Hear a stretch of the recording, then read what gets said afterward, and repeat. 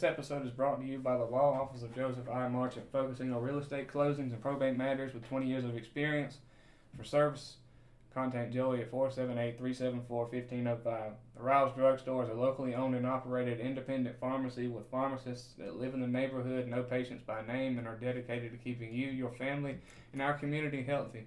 They offer fast, friendly service with competitive pricing and free delivery to the surrounding counties. Remember that Riles Drug Store also has Riles Outfitters, conveniently located inside a boutique that offers home decor, gifts, and clothing for men, women, and children. Shop local and make our community a better place to live. Call today at 229-868-6735 or stop by at 12 South 2nd Avenue, McRae, Helena. The Merchants and Citizens Bank is a proud sponsor of Throwing Around. They've been a vital part of this community since 1929. They offer traditional products and services people have come to expect. In addition, they offer internet banking, which includes mobile banking, mobile deposit, ATM banking, telephone banking. For all of your banking needs, call them at 229-868-5656, or you can choose to visit them on the web at www.merchantsandcitizensbank.com. Now that it's tax season, go visit Milton CPA Services, LLC, your locally owned full-service accounting, auditing, and tax preparation professionals. Visit them for all of your bookkeeping and taxation needs to help keep you, your family, or business running smoothly. For expertise and peace of mind, you can call on them. Located in the old Security State Bank building in McRae, Helena, call them at 229-868-5614 or visit them on the web at www.miltoncpaservices.com. Vineyard Doodles. If you're looking for a new member to add to your family, you can visit them on Facebook, Instagram, or on their website at www.vineyarddoodles.com. Turkey Creek Outfitters has an upcoming pheasant shoot on February 24th from 8:30 to noon. Only a few spots are left. You can check with Kyle if you can call or text him at 478-697-3428 or look for any additional information on social media on their Facebook page and Instagram page. And also thanks to Jason's Fast Lube, located on 200 Avenue, McRae, Helena, Georgia, with all your safety, luxury, and adventure and staying on budget. All your needs, go see him for all of your car, truck, or ATV needs. You'll get new tires, new electrical system checks, batteries. You can make an appointment by calling 229-868-5344 or head on over to Jason's Fast Lube today. Security State Bank. For all of your banking needs, you can also go see them at 45 West Oak Street, McRae, Helena, Georgia, or call at 229-868-6431. So now what's going on, everybody? We're back again with another episode. We're basically on game week now that time has passed us by so fast.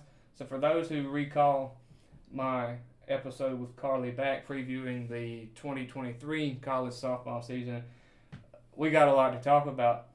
But we're gonna do the same format but with a different guest. So let's welcome back in Logan Blizzard for her second appearance here on the show. So what's going on, Logan? Nothing much. Good to see you again. It's good to see you again. I know this is your second go around, so you should have gotten all the nerves out by now. You would think. Yeah, you would think so. But hey, the good thing is that we're here breaking down some very, very familiar topics, and I think we'll have some fun with it. So first, I want to say this: we'll cover mostly the heavy hitters, but since we're here in Cochran, let's take a moment to look at what we can come to expect or hope to see come first pitch on February 9th. So after sitting down with Carmen during the fall, everything was going well and all signs were pointing toward another great season. Is there anything new since you've been added on here to the staff that you could add? I mean, what are your impressions that you've seen so far? I've seen really good things, especially with like a big chunk of like infield getting taken out of last year, but they've gotten some new girls in, and I really think that they'll be able to win conference again and go back to on the road for the World Series. So I really think it's going good, and I've seen really great things, great attitudes, great play, great players all around. Awesome, that's great to hear. After playing here just last season, after you've pretty well mentioned, you've returned here as an assistant coach. So how are you feeling about getting this job? And basically, if we're being honest, did you ever really leave? No. Not really. I am very grateful to be able to get in this job. I talked to Coach Wimpy about it after I got done playing, but I waited out, and me and Lauren are getting to coach together for the rest of the spring, so it's definitely going to be very fun. And it allows me to be able to, coach at the next level, because I've been coaching, middle school travel ball. So this is something that I was really looking forward to like extend my not just softball career, but coaching, getting that started, and being able to,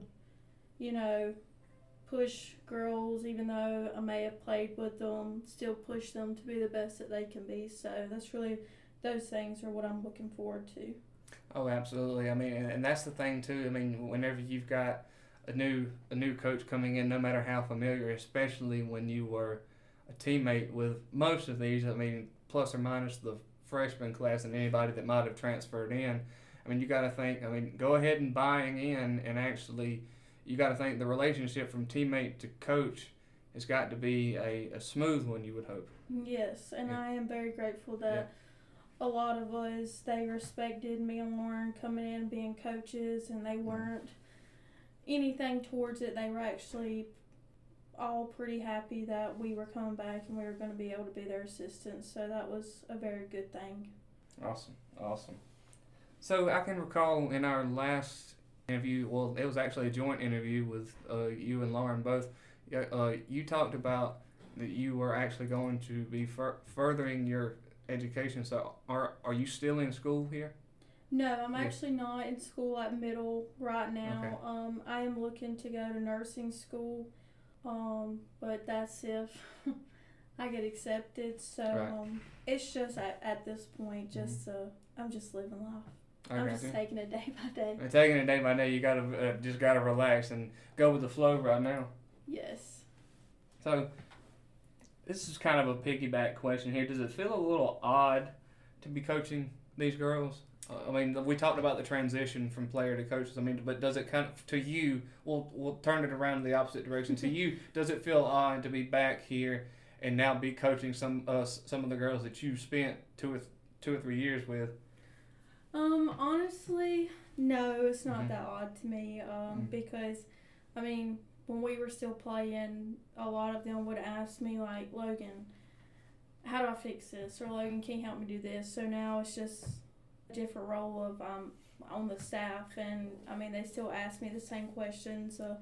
I had one of them ask me a few days ago, hey, can you come help me at first base? And that was just a thing that they used to ask me even whenever I was here, and they used to ask Lauren too. So it's not really odd. It's I feel like it's kind of better for them to understand that me and Lauren are their coaches and like that we used to play. So like, they already have a feel for us. You don't have those players going around being like, oh, I wonder if she likes me. Oh, I wonder if she doesn't. Oh, like all this kind of stuff that, myself included, when we would always get new coaches, it was like, oh, I don't really have a feel for it yet, or what is she gonna do this time? So I don't really think it's odd.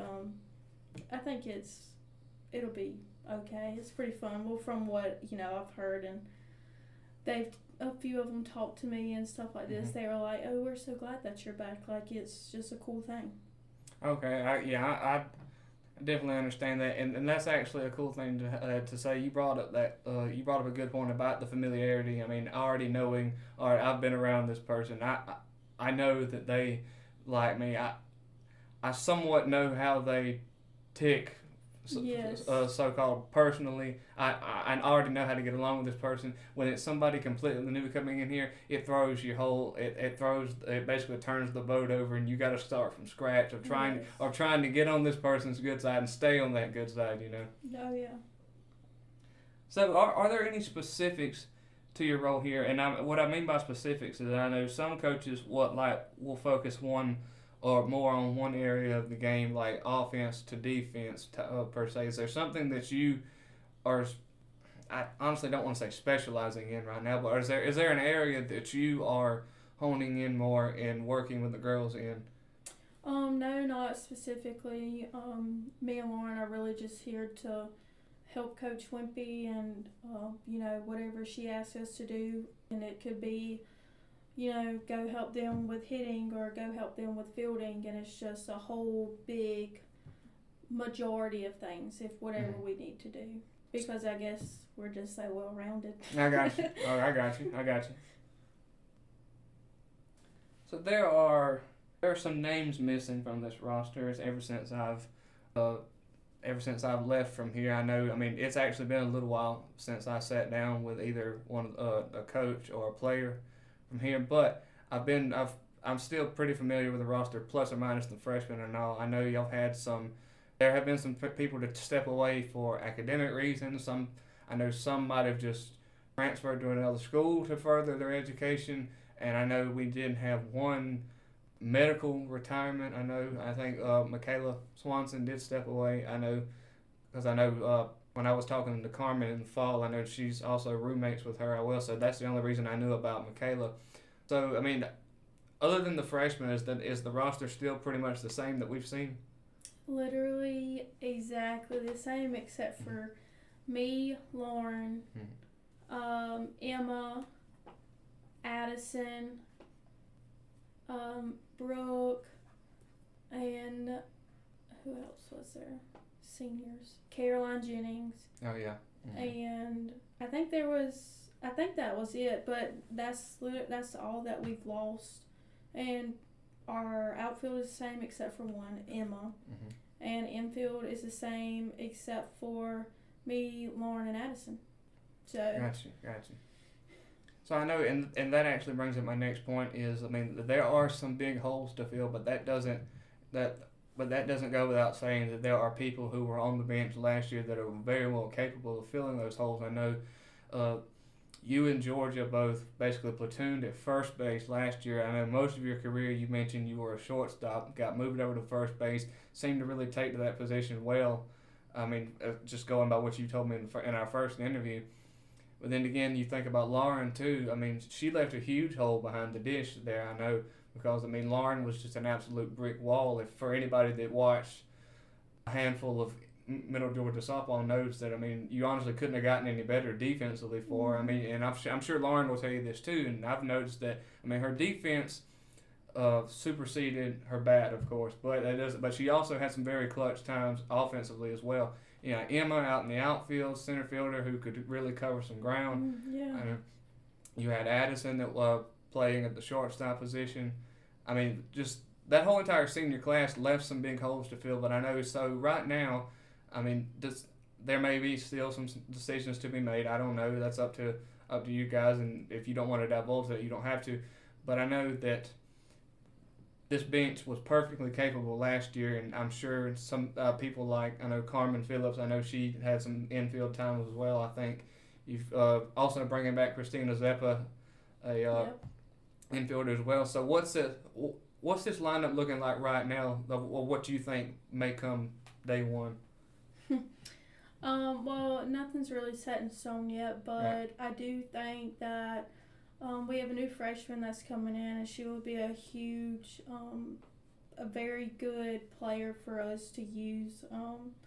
And Carmen has been doing really good in the infield, and Christina looks very, very good in the infield.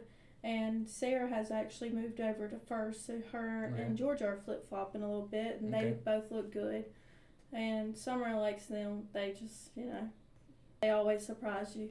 And also, speaking of behind the dish as well, I know I've noticed that Gabby beforehand had put in some time, at least in practice. Yes. At least in practice, I've noticed behind the dish last season, but now she seems to be going full blast with it now. Yep, Gabby is full blast catching, even though she might be at short, but she's actually doing a really good job behind the plate, and our other catcher, Liv, is doing good too, and they can kind of help each other, back and forth.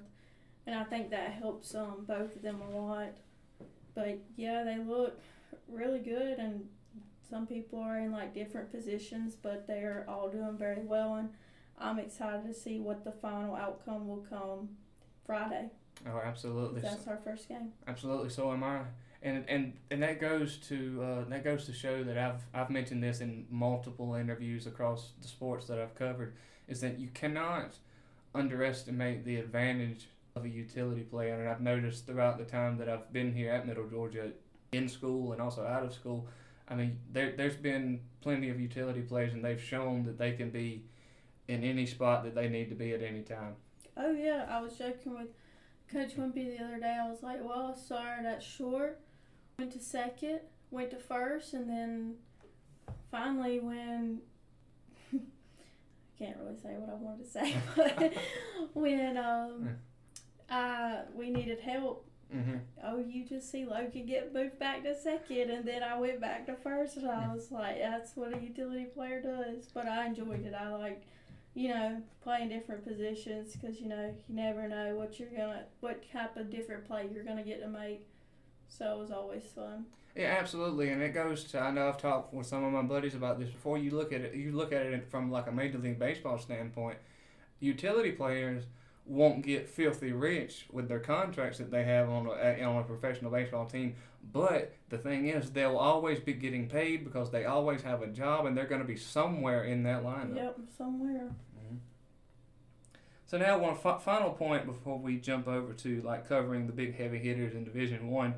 We'll be moving out of the SSAC after the 24 season. I know that's already been announced, of course. The head man himself, President Blake, put out a video about it as well. The move to the Peach Belt Conference inside of NCAA's Division II has been made official. And as we close out this part of the episode, let's have some predictions from yourself about the final year go-round in NAIA. I honestly think we'll come out with another bang. I really do. I think, Mobile and Cary's going to be up there with us. They always have a good program. They have good coaches. We had a few teams coming to our conference over the summer, actually. Thomas coming to our conference. Talladega left our conference. Tennessee, I don't really know the other name. And another team I'm really not familiar with at all, and I don't think they have a softball team. I think it's just really for baseball. Uh-huh. So it's actually, we have a big conference. I was told that first and second place gets automatic bids this year because we do have so many teams. So that will be, a good thing for everybody, because everybody wants to get a bid to go somewhere. But I think we'll have another good shot at it this year with the team that we have. If we can, stay strong, stay healthy, work hard, and want it. Oh, absolutely, I agree. And with the advantage of having now 2 automatic bids, you would think that you would hope in the minds of the players too. I mean, it's happened before, so it's best to really hope and pray that it doesn't. Is that now having 2 automatic bids, I mean, complacency really should not set in. I mean, it very well can, but it should not set in by knowing that, okay, we don't have to win the conference, but the overall goal still needs, okay, go in there and do just like you did last year, because y'all, I mean, from where I followed it, y'all steamrolled through the tournament last year. Yeah, it was very different from the year before. Yeah. I'm not going to lie to you. Yeah, I mean, because whenever I honestly kept following it, and I was like, dang, every time I saw the scores, like boom, boom, boom. And then coming in, beating the number 1 seed very handily. I mean, it was just run. That's what I'm saying. Very handily. And it was very surprising. Yeah. I don't know about everybody else, but it was very surprising to me. And in my head, I'm like, oh my God, we just ruled Mobile, because they're always a good competitor. But yeah, it was great. Oh yeah, for sure. I want to thank the sponsors one more time before we jump into the big section here. Jason's Fast Lube, big thanks to them. Call them at 229-868-5344 or visit them at 200 Avenue, McRae, Helena, Georgia. Turkey Creek Outfitters, remember the pheasant shoot coming up on February 24th, 8:30 to noon. Check to see if the spots are available on social media, Facebook, Instagram, or you can call or text at 478-697-3428.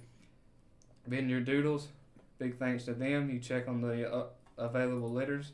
Milton CPA Services, LLC, Merchants and Citizens Bank, Riles Drug Store, and the Law Office of Joseph I. Marchant. Now the big section here, and now the preliminary top 25 for the I guess you want to say blue bloods, the ones that are gonna make an impact. The big question in this episode, and I even asked it with Carly too, and we tackled it throughout the whole episode. Can anybody dethrone the Queens? Yeah. I don't know. I mean, you got Oklahoma, but I don't know. I feel like Florida State's gonna bring a big bang this year, so. Oh yeah, I mean you gotta think. I mean, Florida State's one of those preliminary the ones that you really gotta watch out for every year. We'll jump into it in detail in just a second. Just quick run through. We'll go through the top 25 going in order. Oklahoma, Tennessee, Stanford, Florida State, Texas, Georgia coming in at 6th, Clemson, UCLA, Duke, Washington, Oklahoma State, Arkansas, Oregon, Alabama, LSU, Utah, Nebraska, Florida, Baylor, Auburn, Louisiana, South Carolina, Virginia Tech, Texas A&M, and West Virginia. So, any surprises that you've seen in this initial ranking, or do you see everybody you thought you would see? Honestly, I'm kind of surprised about Georgia being 6th, but I do know that they had a good year last year. UCLA is kind of a little bit lower than what I'm used. I would think they're a little bit. Stanford, I mean, they're the team that's just gonna, sleep, and then bam, and then look at them. They're number 3rd this year. Definitely the lower in the 25s is kind of, I don't know, it's kind of interesting. I mean, you got South Carolina, Baylor, Florida's 18. I would think that, they would be ranked higher, but yeah, it's kind of surprising. There's actually, and I actually kind of see the justification for the ranking of 18th for Florida when we get down to breaking them down in details. Some of the things that they got coming back, some of the things they don't have coming back, so I can understand them falling out. I mean, as an avid Bulldog fan here, I too am kind of surprised for having such a high ranking. I know every year they eventually work their way up to a top 8 seed, getting that hosting bid. But also, it's within the top 15 in the very first ranking. They're within that top 15 every year. I didn't expect it to be inside the top 10 come pre-week 1. Yeah, I'm with you. Yeah. So now we're going to go via FanBuzz. I'll give credit where credit's due. The 5 must-watch players according to FanBuzz, and we'll break them down very quickly. We're going from 5 to 1. Number 5 coming in at Najee Kennedy, the phenom freshman last year from Stanford, who absolutely gave Oklahoma a fit. Yeah, she dominates in the circle. Mm-hmm. She is. I did watch Stanford last year for that reason, and that reason only was because of her in the pitching circle.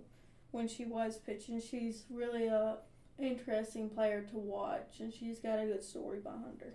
Oh, absolutely, too. And I know Patty Gasso, she getting high praise from Patty Gasso is something to not look over. And she even said in a press conference while they were out there in Oklahoma City, she said, Najee Kennedy is somebody that I want to face the least amount of times that I absolutely have to. I think I remember her saying that. Yeah, absolutely. Najee Kennedy is the youngest player on this list, but she also might have the highest ceiling. Stanford's star sophomore pitcher will enter this year with will enter 2024 after a fantastic freshman campaign, going 17-3, pitching 135 innings with a 0.57 ERA, striking out 218 hitters, and a 4.9 WWAA, which stands for weighted wins above replacements. For those that don't know who that is, and I had to look it up myself, which means that Stanford won 4.9 more games with Kennedy on their roster last year than they would have without her. Crazily enough, Kennedy wasn't Stanford's ace last year. That title belonged to Elena Valder, who ended up transferring to South Carolina, which is one reason I think they got bumped up into the top 25 pre-week 1. Kennedy must step into Valder's role for this year, and if her freshman season is any indication, she seems more than ready. So after hearing those details, I mean, your overall opinion on what you might see Najee Kennedy do this year, is it more of the same? Do you think she basically exceeds what she did last year, or what? I think it'll be either the same or she will exceed what she did last year because, I mean, she put up some crazy numbers last year. Oh, for sure. So, but I definitely think, I mean, she's a strong player and strong pitcher, so I definitely think she'll either be right there with what she did last year or above it. But I think, she'll probably be All-American this year. Oh, I agree. I mean, a very high-end candidate for the Player of the Year award as well. We'll talk about that later, too. We'll talk about the winner. Number 4, from Oklahoma, Tiare Jennings. This list would not be complete without an Oklahoma Sooner. Tiare Jennings is featured on this list because she is one of, if not the best overall hitters in the sport. Jennings, who will be a senior this year, had a bit of a down year in 2023, at least by her massive standards. Last season, she hit .415. Golly and gee, that was a down. If that was a down year, let me have it. Yeah, I know. But .415, 17 home runs, 66 RBIs, 3.4 weighted wins above replacement, and she helped Oklahoma actually, they had to work a little harder for it last year, but they secured their 3rd straight national championship. In 2021, she started her college career by hitting .462 with 27 home runs, 92 RBIs. While Jennings is still producing at an elite rate, her best season might still be ahead of her. One imagines that if she can replicate or improve upon 2021's numbers, she might be the finalist, if not the winner, for the USA Softball Collegiate Player of the Year. Yeah, she goes crazy. Absolutely. I know if you got, and we'll go into detail about her defensive job as well later on when we break down Oklahoma as a whole. But I think she'll really have to step up because they do have a loss on the other half of the middle infield, so that's going to be something that Patty Gasser's going to have to make up for. You are right. Coming in at number 3, Maya Brady, who in my opinion might just be the most athletic Brady in the family. Yeah. Maya Brady, who, of course, if you don't know who it is, that's Tom Brady's niece, was college softball's biggest breakout star last year. Brady, who enters 2024 as a redshirt senior, hit .448 and 18 home runs last year with 59 RBIs. All of this earned her a USA Softball Collegiate Player of the Year, top 3 finalist spot, the NFCA First Team All-American honors, and the Pac-12 Player of the Year.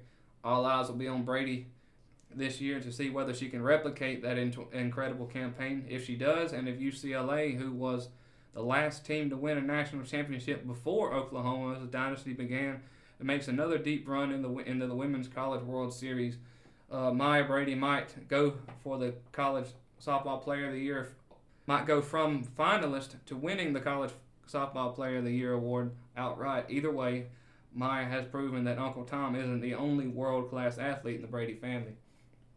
Your overall opinion on Maya Brady? Yeah, she's a great player. She's a great athlete. I didn't really get to watch her a lot last year just because I'm not a UCLA fan. I liked them when they had a girl that used to pitch there, and I liked her, and again, that was the only reason why I watched UCLA. I'm just not that big of a fan. Right. But, I have heard about her, saw her on, ESPN, this and that, and so, she's going to do good. She's going to be another All-American, another girl to, really watch for. And she'll probably exceed what she did this year, if I had to say. Oh, absolutely. I honestly think that she'll basically pick up where she left off. I mean, she's too good not to pick up where she left off. And, of course, I'm not the biggest UCLA fan either, but also the reason I kind of came to like UCLA and Maya Brady in particular is because they were the ones, as I mentioned, that really consistently gave Oklahoma a fit. I mean, and you like to see the ones who are consistently winning have a challenge. And, UCLA was that year after year. I'm pretty sure UCLA was one of the hardest title series that Oklahoma had to go through. I know her name slips my mind, but UCLA is also known for pitching greatness as well, just as you mentioned. Yeah, I can't remember her name, but she's like 6'5". She's a really great pitcher. Is it Megan Faremo? That name, I think that's one of them. That's one of them. I think that'll come up later in the show. And coming in at number 2, Kiki Malloy from Tennessee. And also, another reason that while UCLA, we don't talk about them a whole lot is because they are, of course, on the West Coast.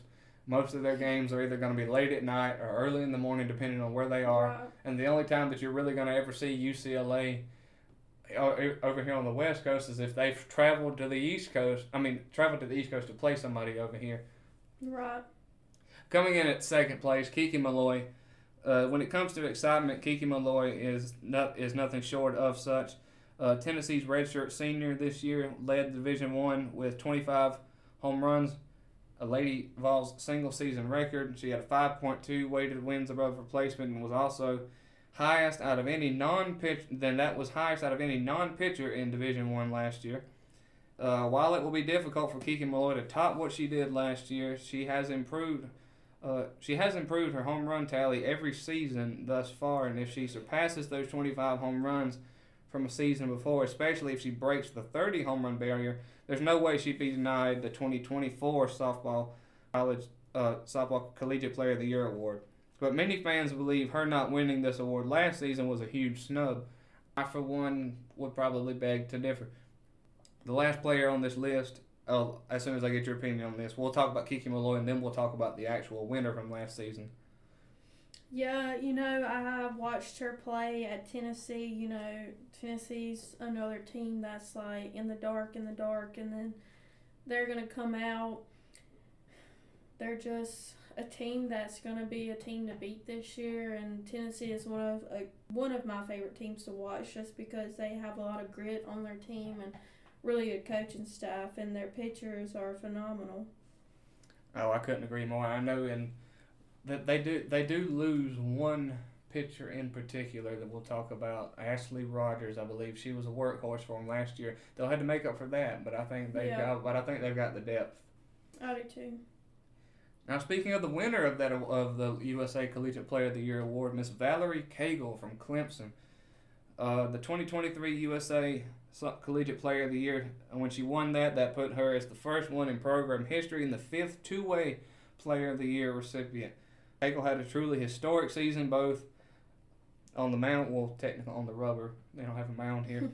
Technically on the rubber and at the plate. Cagle hit .469 with 19 home runs, 57 RBIs, while also pitching 193 innings and producing a 25-8 record and a 1.56 ERA and tallying 188 strikeouts. All of these earned her a 10.3 weighted wins above replacement, making Clemson win 10 more games than they would have without Miss Cagle.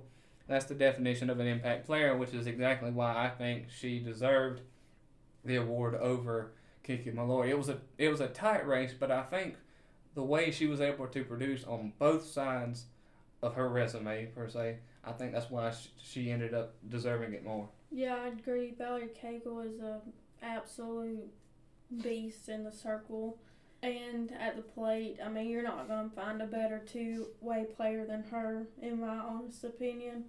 But she is really, really good. Couldn't agree more. And I'm really excited to see what she can do this year. And I think that they've got as good a chance as any to make a push at a trip to OKC. I do too. Yeah. Once again, thanks. I want to get this in as much as possible. Thanks to the Riles Drugstore, Law Office of Joseph I. Marchant, the Merchants and Citizens Bank, Milton CPA Services, LLC, Vineyard Doodles, Turkey Creek Outfitters, Jason's Fast Lube, and Security State Bank. So now we'll go team by team real quickly, so we're not here all night. We'll talk about Oklahoma now. As I said, with Tiara Jennings, she'll be one of the headliners in this lineup here.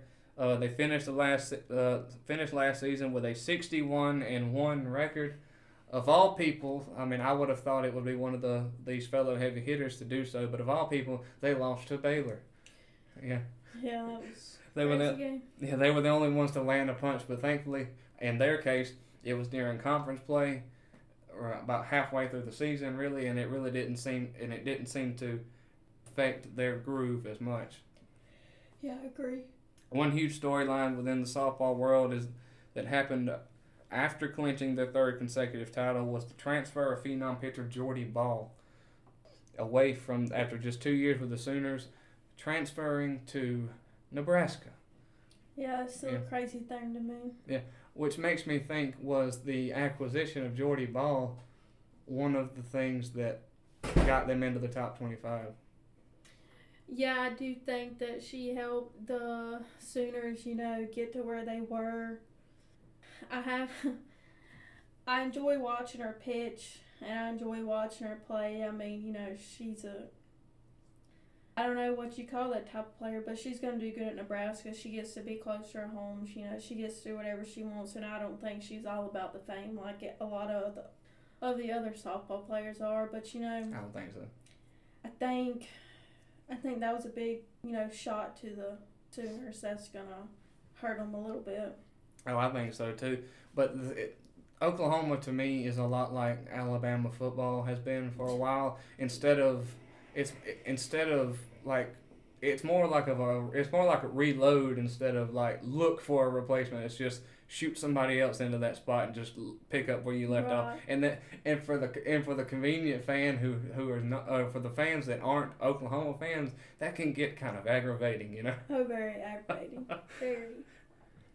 But still, Oklahoma does have Nicole May, who pitched last year and a lot of relief appearances. She finished last year with a sub-1 ERA.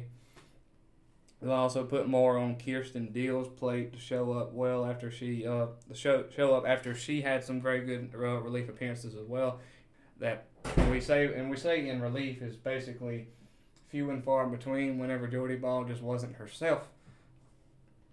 Even without Ball, the Sooners aren't going away. Oklahoma still brings back some talent. Every major contributor returns for the race for 4. Aside from Ball, Alex Storako, Haley Lee, and Grace Lyons, Kirsten Deal will likely her role is going to likely increase and become the second arm behind Nicole May. Expect the Sooners to add another big-time pitcher, which at the bottom of these notes, they actually did so. It was actually a day or so after I made these notes. They added Kelly Maxwell from Oklahoma State. When I noticed that, I was like, oh, my Lord. Yeah, she did transfer at the break, and I was like, wow.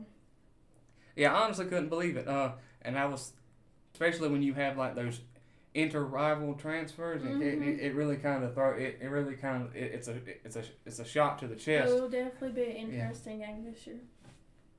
I know the lineup will be asked to do much better. I know from their number one scoring lineup, the Sooners returned everyone but Grace Lyons, Haley Lee, and Jocelyn Erickson in the batting order. Jada Coleman and Tiari Jennings, as we've mentioned before, leads the way for a squad hoping to win 4 in a row, something that will be, once again, NCAA history. See, Coach Gasso won't be headed into this season without having made 1 or 2 notable moves in the portal. Kelly Maxwell was probably the biggest one so far. She'll probably she may have already made a few more and just not announced it. But we'll come the end of this week, we'll see just how well Patty Gasso has reloaded this lineup. Oh, yeah. Now for Florida State, as you mentioned, you think that they're going to be the ones to really watch. And as they are every year, Coach Lonnie Alameda is a terrific coach. You couldn't ask for a better one. I know Team 41, that's probably one of the longest running softball programs that I've ever heard of. Yeah. The Seminoles opened up their season in the Joanne Graff Classic against Charlotte. FSU softball hit every team goal in 2023 except winning the national title. It was a team that could beat you in a variety of ways: power, speed, and had several arms they could use throughout the season to save their best pitchers for the postseason. Defensively, the girls took a step back from the prior year, losing the Hoover vacuum they had at third baseman Sydney Sherrill. They played a gauntlet of a schedule that prepared them for the postseason, but there are some questions going in to 2024. The great thing here is that they see the return of 7 top offensive players from last year's roster. That'll be Kaylee Mudge, Kaylee Harding, Devin Flaherty, Haley Walkaser, Janie Kerr, Katie Deck, and Michaela Edenfield. These offensive figures are going to be the strong suit of this roster, but the transfer portal is where FSU will need to go if they plan to stay at that elite level. They need more pitching, and they need more pitching experience and offensive power. We'll talk about the pitching now. The loss of Catherine Sandercock on the mound will be irreplaceable, and Lonnie Alameda commented on how how young they'll be inside the circle this year. Mac Leonard also was an amazing find in the transfer portal, and she gave FSU fans many things to cheer over for the past 2 seasons. As far as filling the ace role left vacant, the baton seems to have been passed on to McKenna Reed. So what exactly are you looking forward to seeing the most out of Florida State this year? The emergence of a new star to fill the shoes of Catherine Sandercock, or you think somebody else other than the returning heavy hitters in the inside this batting lineup? I'm kind of interested to see what her name just left my mind. How she'll pitch this year. She has black hair. Last year was her first year here. I'm very interested to see how Edenfield does. Mm-hmm. Mudge I always enjoy watching her play. She just plays with a lot of passion, and I miss the third baseman Sydney. Mm-hmm. She was. I still watch her some whenever they play online. Whenever they're playing with what's that team called? The Spark, ain't it? Yes, something. Yeah. Is the Oklahoma City Spark? Yes, yeah. I watch them sometimes whenever they're playing. But I definitely think that Edenfield they're going to expect a lot of her this year, and the pitching staff. I wouldn't just say one, I would say all of them. Oh, for sure. No doubt. I know. I'm thinking that being that all signs point to McKenna Reed, hopefully filling that and ace I think spot. that might be her name. I just can't remember. Okay, I got you. And one thing I will say too, and I forgot to mention about Oklahoma too, Michaela Edenfield, of course, is Florida State's catcher. Kenzie Hansen, also being the catcher for Oklahoma. Those are some freakishly strong girls. Oh yeah. Yeah. Oh yeah. They are some big girls with some big time power. You got that right. So those two are two girls that I really will be watching a lot this year. Oh yeah. They come in having signed the number 3 signing class of last year. Let's see, there's help on the way that will help them fill some of those needs. I won't pretend to tell you. I know everything about these young women since I don't follow softball recruiting that closely. However, from looking at these stats, a few things should catch your eye. A potential remedy to the firepower issue coming to Tallahassee with the addition of Jasoni Beecham, Ashton Danley, and Kennedy Harp. All 3 had double-digit home runs as seniors in high school. Danley will be a two-way player and expects to have a similar impact that McKenna Reed had as a freshman. The wow factor here about Danley is that Coach Alameda says that she might be the highest-ranked recruit that they've ever signed. Wow. So, high hopes for her. Oh, very much. Much like Oklahoma, the Lady Noles lost a big part of their middle infield. The loss of Josie Muffley at shortstop will be nearly impossible to replace, but newcomer Isa Torres could eventually fill that role as a former All-Central Texas Defensive Player of the Year at shortstop. With the return of several upperclassmen with experience, it should allow these freshmen to find roles without having to feel the pressure of having to produce early in the season. However, don't be surprised if you see 2 or 3 fine prominent roles this upcoming season, especially if the portal doesn't produce the caliber of players that Coach Alameda wants. 2024 shouldn't be any different from Florida State. So I've got high hopes for him, and I think, Coach Alameda, she's too good of a coach not to find a solution quickly. Yeah, she'll definitely figure it out. Mm-hmm. Looking at UCLA very quickly, we'll run through that being we don't know much about them. You got Kelly Perez and Lisa Fernandez. Big-time coaching duo. They've always got the team ready. I know they've stars like Maya Brady, who enter her final season in Westwood, returns hungrier while welcoming newcomers into the Bruins bubble.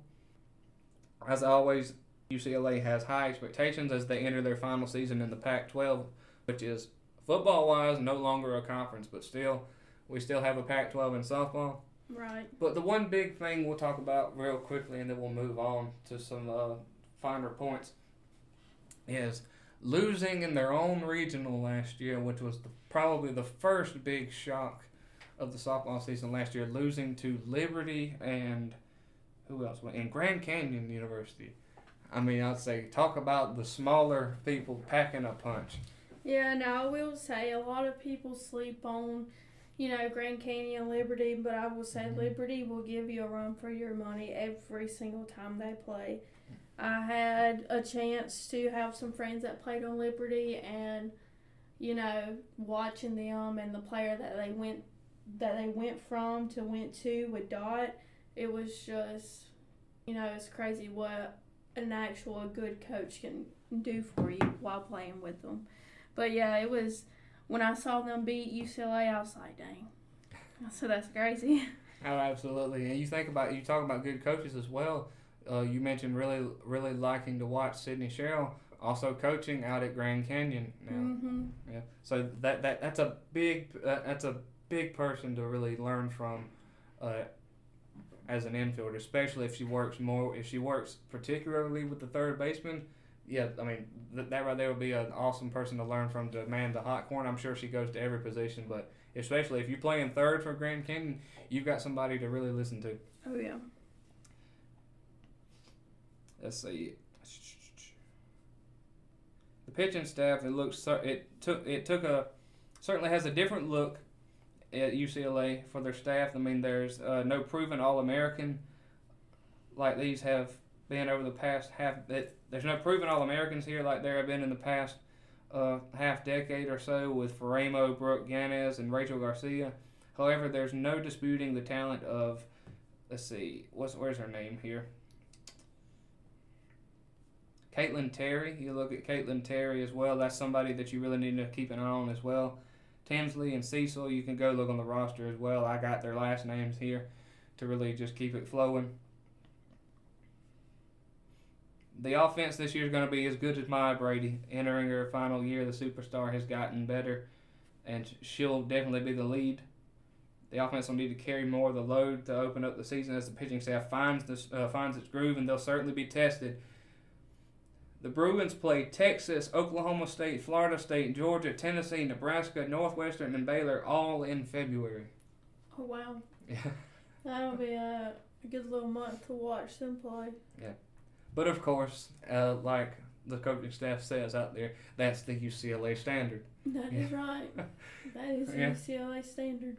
Now we'll touch on Tennessee. Now we're getting over here back on the East Coast where we know what we're talking about. They secured the top spot in the preseason poll this year. The Lady Vols will enter the year with the highest national preseason rank in a decade. They checked in at number 2 on Softball America's preseason poll. It's their highest since the poll came out. It's their highest since topping the poll in 2014. The Big Orange will return 17 players from last season's squad. They do lose Mackenzie Donahue to medical retirement. Last year also saw Tennessee eclipse 50 wins for the first time since 2013. 7 of the 9 starters from a batting lineup that was the best in the SEC and third in the nation are back, headlined by consensus first-team All-American Kiki Malloy. Other notable returning starters include 2023 All-SEC first-team selection Zeta Punny, NFCA second-team All-American McKenna Gibson, and experienced seniors like hold on to your hats as I try to pronounce this last name, Gila Koutsianopoulos. You did better than me. I was going to say I probably butchered it, but anyway, I'm pretty sure she's the catcher. I'd have to check my facts, but I think she's the catcher. And Riley West. The pitching staff faces a challenge this year by having to replace Ashley Rogers, but the rotation will be anchored by graduate pitcher Peyton Gottschall, which is a blessing to really be the, I guess you say, the headliner in the rotation, but also look for sophomore Carlin Pickens, who's coming off a SEC Freshman of the Year campaign. They'll be headed to Texas to open up with UT Arlington on the 8th before playing a 3-game series against Baylor and then returning home to play Stetson. All in all, what do you think about the chances of Tennessee winning the SEC this year? I mean, that they've been the standard at least for the past 2 seasons. Winning it all, I don't know. Yeah. I don't think they're there yet. I don't think they have the players to take it all the way, but I could jinx them and then they could prove me wrong. But I think they will have a good run. I think they'll give a good fight playing against each other. Well, not each other, but other teams. So I think it'll really be a good year to watch Tennessee play. Absolutely. If we speak about just the East at the moment, I would say front runners in the East by a long shot to me are Tennessee and Georgia. Georgia might be more equipped to win the East this year than some people think because of who they got back and who they added on. So Tennessee losing Ashley Rogers, and when I mean workhorse, like she was their workhorse last year. I mean, she would throw up multiple games of triple digits, like high triple digits, and you'd see her the next day like almost three bags worth of ice on the arm, and then by the end of the week she's out there triple digits again in the pitch count. But all in all, I think Georgia and Tennessee on the eastern side of the SEC, they're going to be the ones to really have a race for. In the West, we'll talk about Alabama in just a minute. So I think Alabama's going to be still one of the higher seeds in the western side. Also, don't count out Arkansas as well. Arkansas has really come up in the past, I know, at least 3 seasons. I know that I've spoken with. I know I've interviewed former Arkansas player Danielle Gibson. I mean, she was one big-time player during their 2-year stretch of a regular season title, and then the next year it was regular season, and a regular season title, and also a tournament title as well. So they basically bested from the year before. That coach out there, she's basically taken that program and brought it upwards. Also, let's not count out Beth Tarina at LSU as well. One of the best female coaches in the business, I know. Yeah, I think LSU will have a good run this year also. Let's see now. Other than that, we'll touch on this as well too. McKenna Gibson also is one of we've already talked about Kiki Malloy enough. McKenna Gibson's also listed as one of the breakout players to watch on this Tennessee roster as well. She had a great sophomore campaign that led to National Fast Pitches Coaches Association second team All-American honors. The Santa Clarita, California native set career best in average with 362 scoring 36 runs, driving in 60, and hitting 15 home runs. Now with Clemson, I guess they're still, to me, considered a dark horse because they're in single digits of existence with the program. They're entering their 5th year of existence. Some key departed players here are Caroline Jacobson, Allie McLeish, and Reedy Davenport. They'll be opening up this year with 11 road games, starting off in the Clearwater Classic, and then going to the NFCA Leadoff Classic to play Missouri State, Indiana Liberty, Oregon, and Missouri. And of course, you can check the schedule for the rest of them.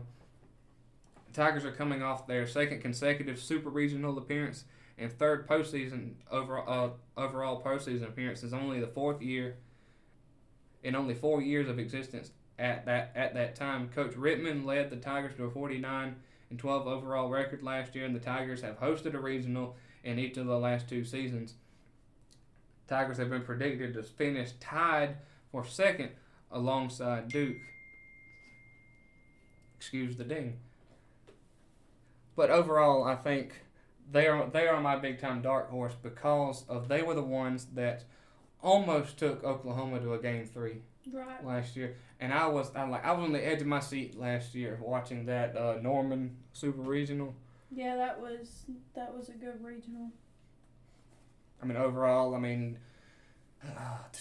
Valerie Cagle and Jordy Ball were pretty much the headliners of that. I mean, in that second game, if I'm not mistaken, I think the second game went to extra innings. I mean, it was a back and forth, heavy hitter boxing bout, punch for punch, and I was really hoping that Clemson would have clinched it and really unseated the Queens of softball before they even got there, kind of like how Liberty and Grand Canyon did with UCLA. Right, yeah, that would have been nice.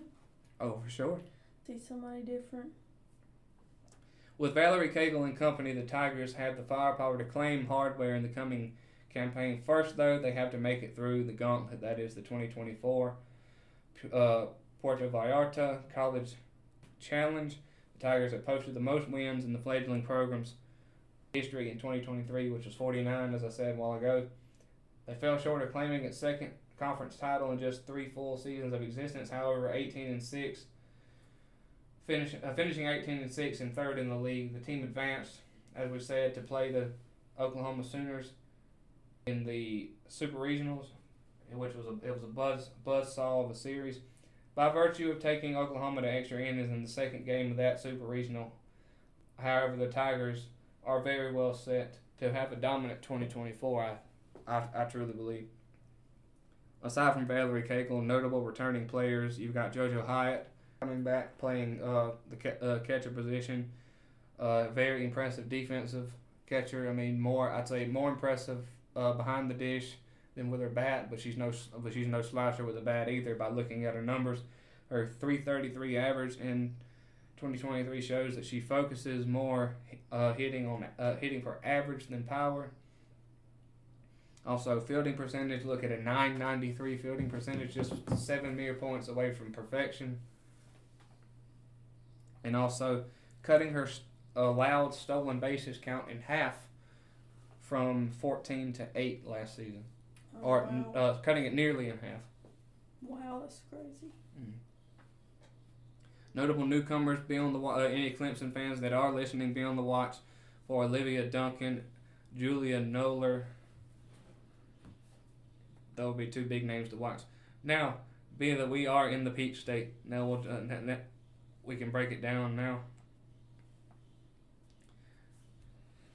2021 team that won just 34 games rode late season momentum all the way to the Women's College World Series. Perhaps that's why the 2022 and 23 teams, which won 42 and 43 games, had such a disappointing end and didn't feel the magic that they had in 2021. Past 2 regular seasons certainly weren't unsuccessful. The Dogs made it to the NCAA tournament in 22 and advanced to the Super Regionals in 23, but still not stringing together a deeper run. Now coming in at number 6, which is, as we both agreed to, was a surprise to us both.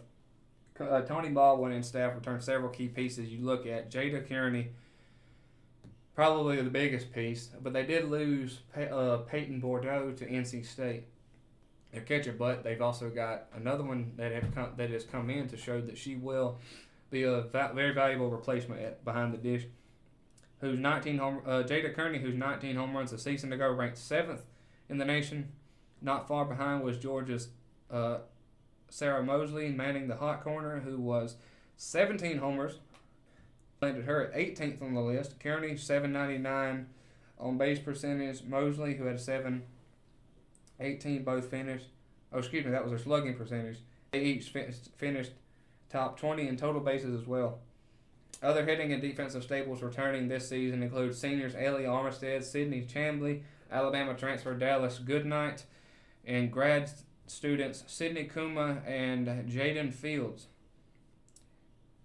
University of Georgia head coach Tony Baldwin also announced the addition of transfers Lily Bax, Rachel Gibson, and Sarah Gordon. Lily Bax, who was a very key pitcher for North Carolina, now being in Athens. Gibson, a right-handed pitcher from Clemson, and Gordon, a catcher/utility player from Louisville, who will have 3 seasons of eligibility left.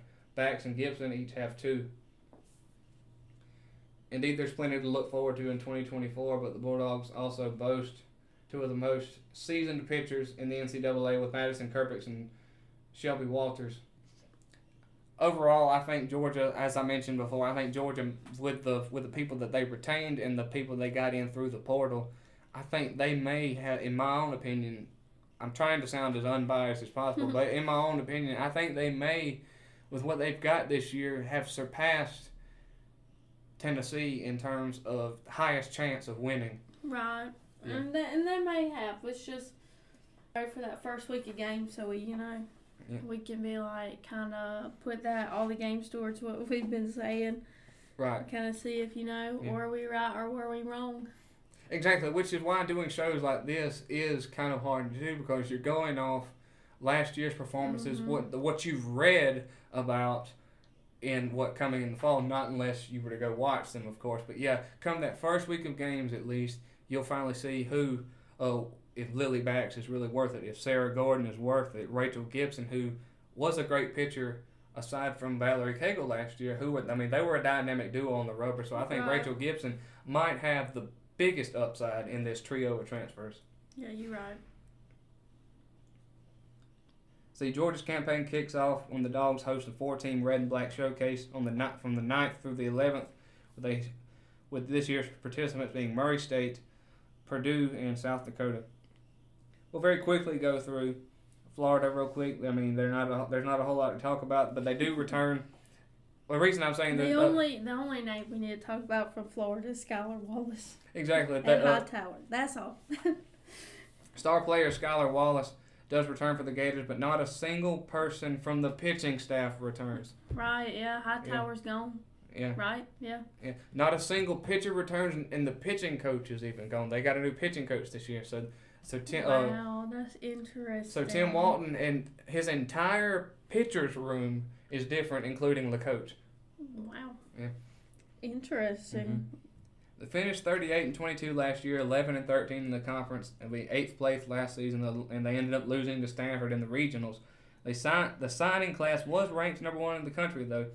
As they got in the circle, they graduated Elizabeth Hightower, Riley Trilkeck, and Lexi Delby transferred to Louisville. The speedy center fielder Kendra Falvey is as good as she's been.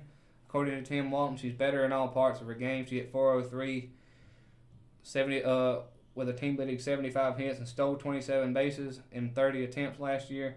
Seniors Avery Goals, Katie Kistler, and Emily Wilkie bring valuable experience back to the lineup.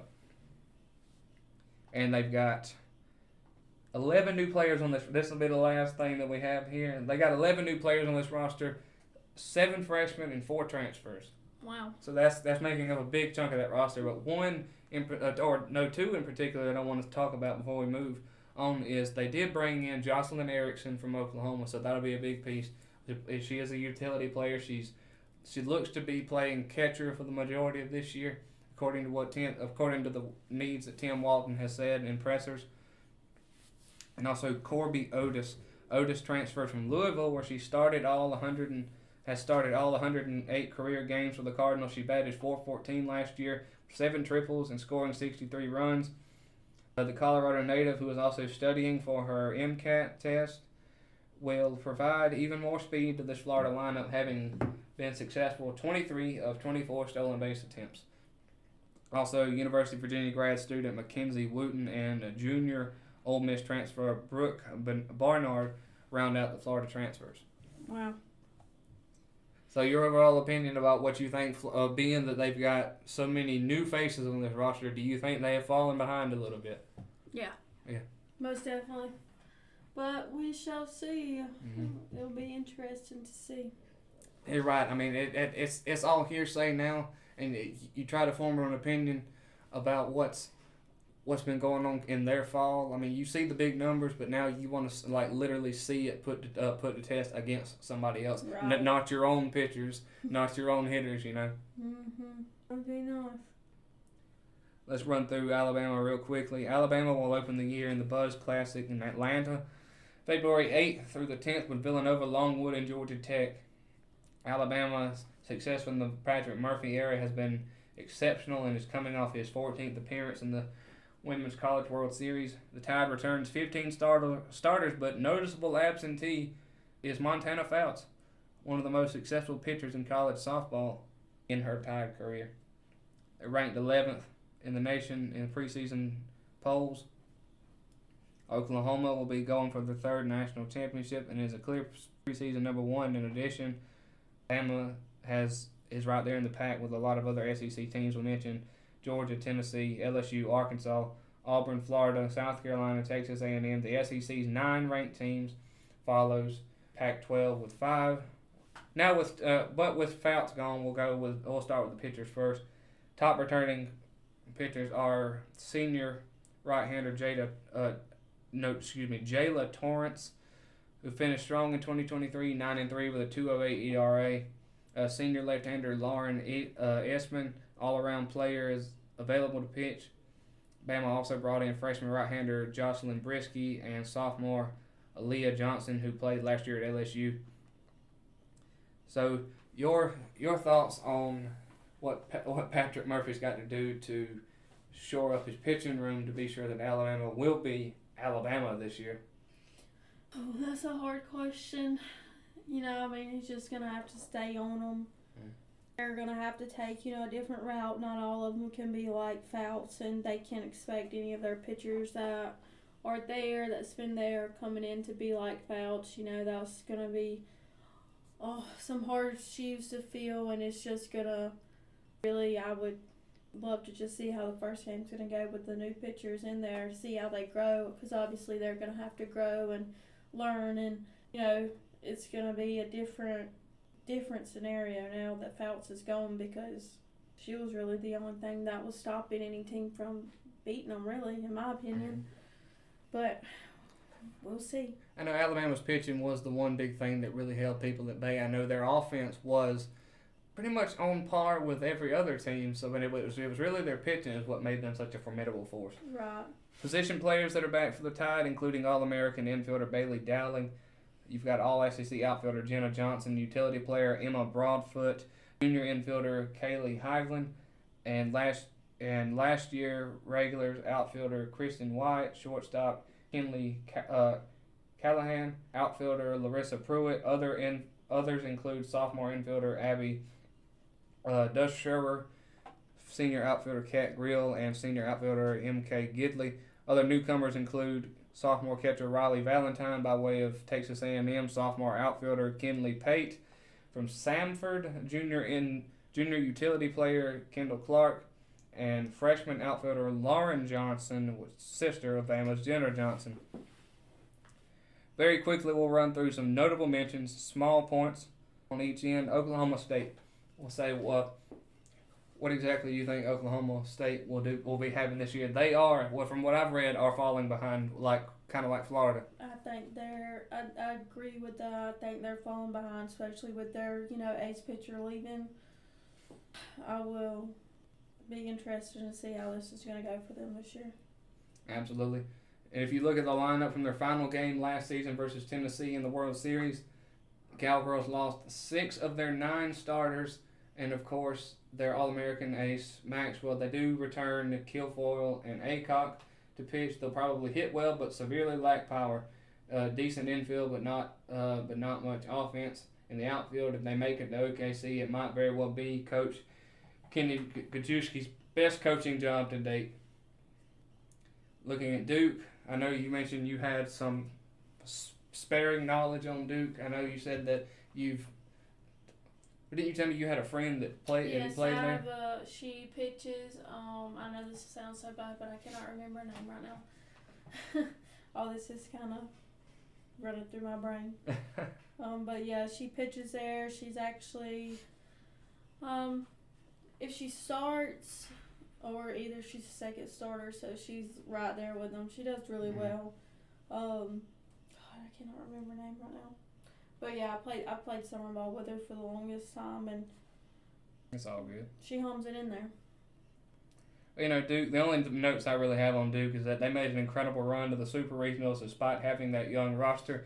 The team also ran into Nigel Kennedy, the hottest pitcher in the tournament, not named Jordy Ball, so that was most likely the reason that they didn't make it. Oh, yeah. Someone will have to step up and fill the huge hole left by Peyton St. George, though. Yes. Yeah. And also, lastly, we'll look at Texas. Not much to say here because I couldn't find much on Texas, but they're always fun to watch. A Mike White-led squad should never be counted out of the race. They are a young team. They were a young team last year. The Texas Longhorns had some big wins to get to the Super Regionals before falling out with the Volunteers. So, I don't think they're going to be domination. I don't think they'll be dominating anybody this year, but like I said, in Big 12 softball, is always fun. Between them, Oklahoma State, and Oklahoma, those were the big three to really really watch out for. I know Baylor seems to be on the up and up as well, but you can't ever really count out Texas because of Mike White's coaching ability, his recruiting ability as well. He's just a well-liked man, and people want to play for him. Right. Yeah, you're right. Now, last but not least, we finally gotten here. Our Women's College World Series, our Women's College World Series predictions. All right, who gets there?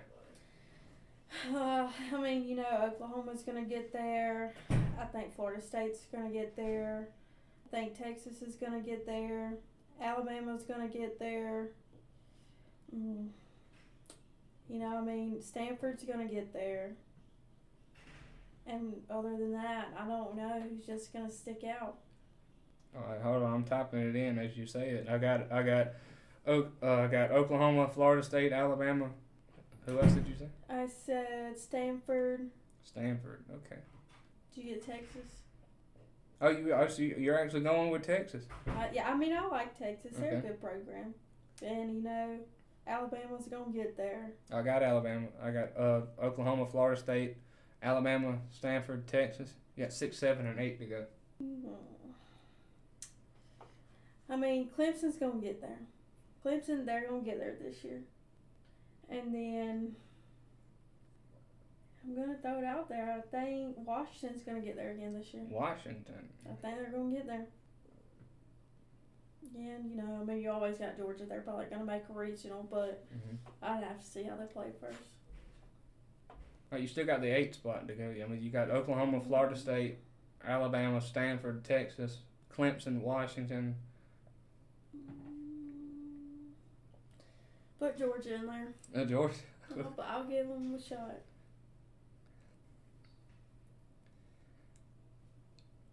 You know, I gotta agree on the part of, like, you've got to pick them until they don't get there, and so you got to go with Oklahoma first. They're most likely going to be the number 1 seed, Right. and they're going to hold that number 1 seed for who knows how long.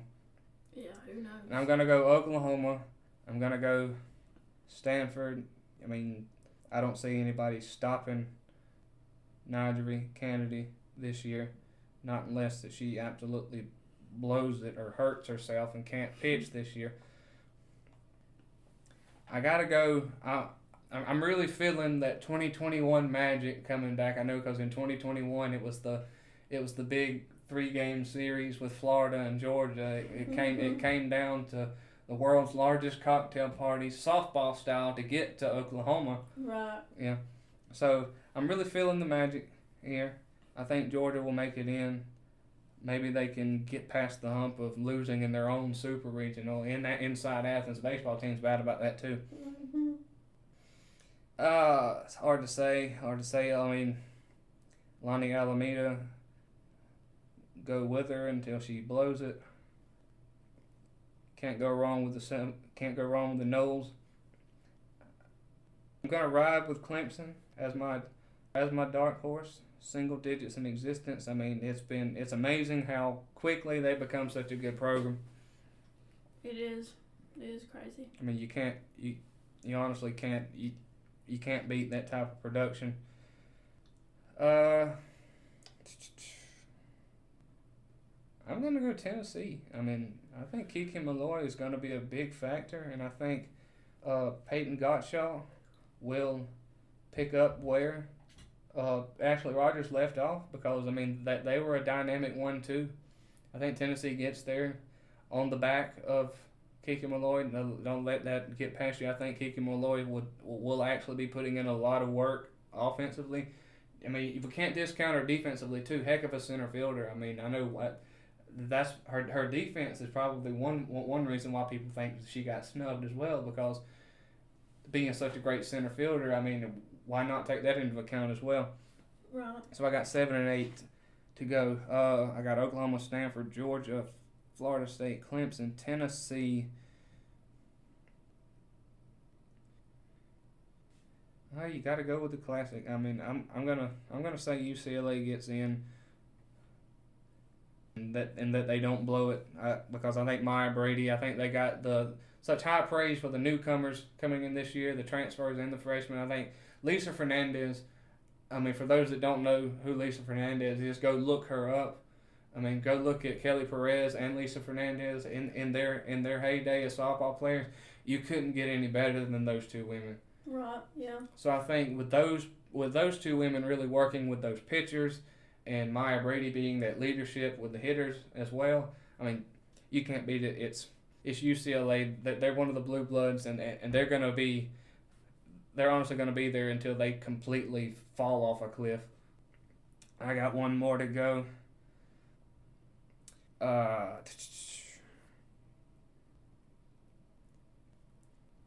hate to make it so similar, but you can't go wrong with Washington. My thing's running long, and I gotta make a decision. Yeah, gotta go with the Huskies. I mean, you can't beat them. If you can't beat them, join them. I mean, and they actually had to put in talking about the Huskies too. If you look at the work they had to put in to get there last year, I know with on the backs of Bailey Klingler and of basically all of their other stars as well. Right. I will say that also watch out for Louisiana University. They almost upset LSU inside of their own regional as well. Wow. So I'll say I'm putting in Washington, even though they have lost. Yeah. So I've lost some big guys.